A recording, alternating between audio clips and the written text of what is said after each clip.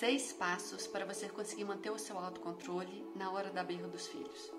Passo número 1, parar tudo o que você está fazendo. Passo número 2, lembrar que, seja o que for que você quiser ensinar para o seu filho, vai ser muito mais efetivo se você e ele estiverem calmos. Passo número 3, observar o seu corpo. Seu batimento cardíaco está rápido, a sua respiração está rápida, como é que está? Tem algum desconforto no corpo? Passo número 4, perceber quais são os sinais sobre as suas emoções. Isso que você percebeu no seu corpo pode indicar: você está com raiva, você está impaciente, você está com medo, você está preocupado. O que você está sentindo?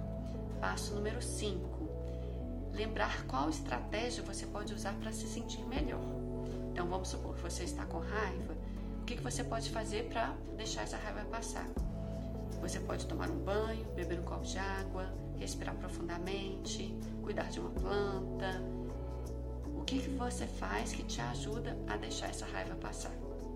Passo número 6, depois que estiver calmo, conectar com seu filho, ajudá-lo a se acalmar e aí depois disso, ensine o que você quiser ensinar.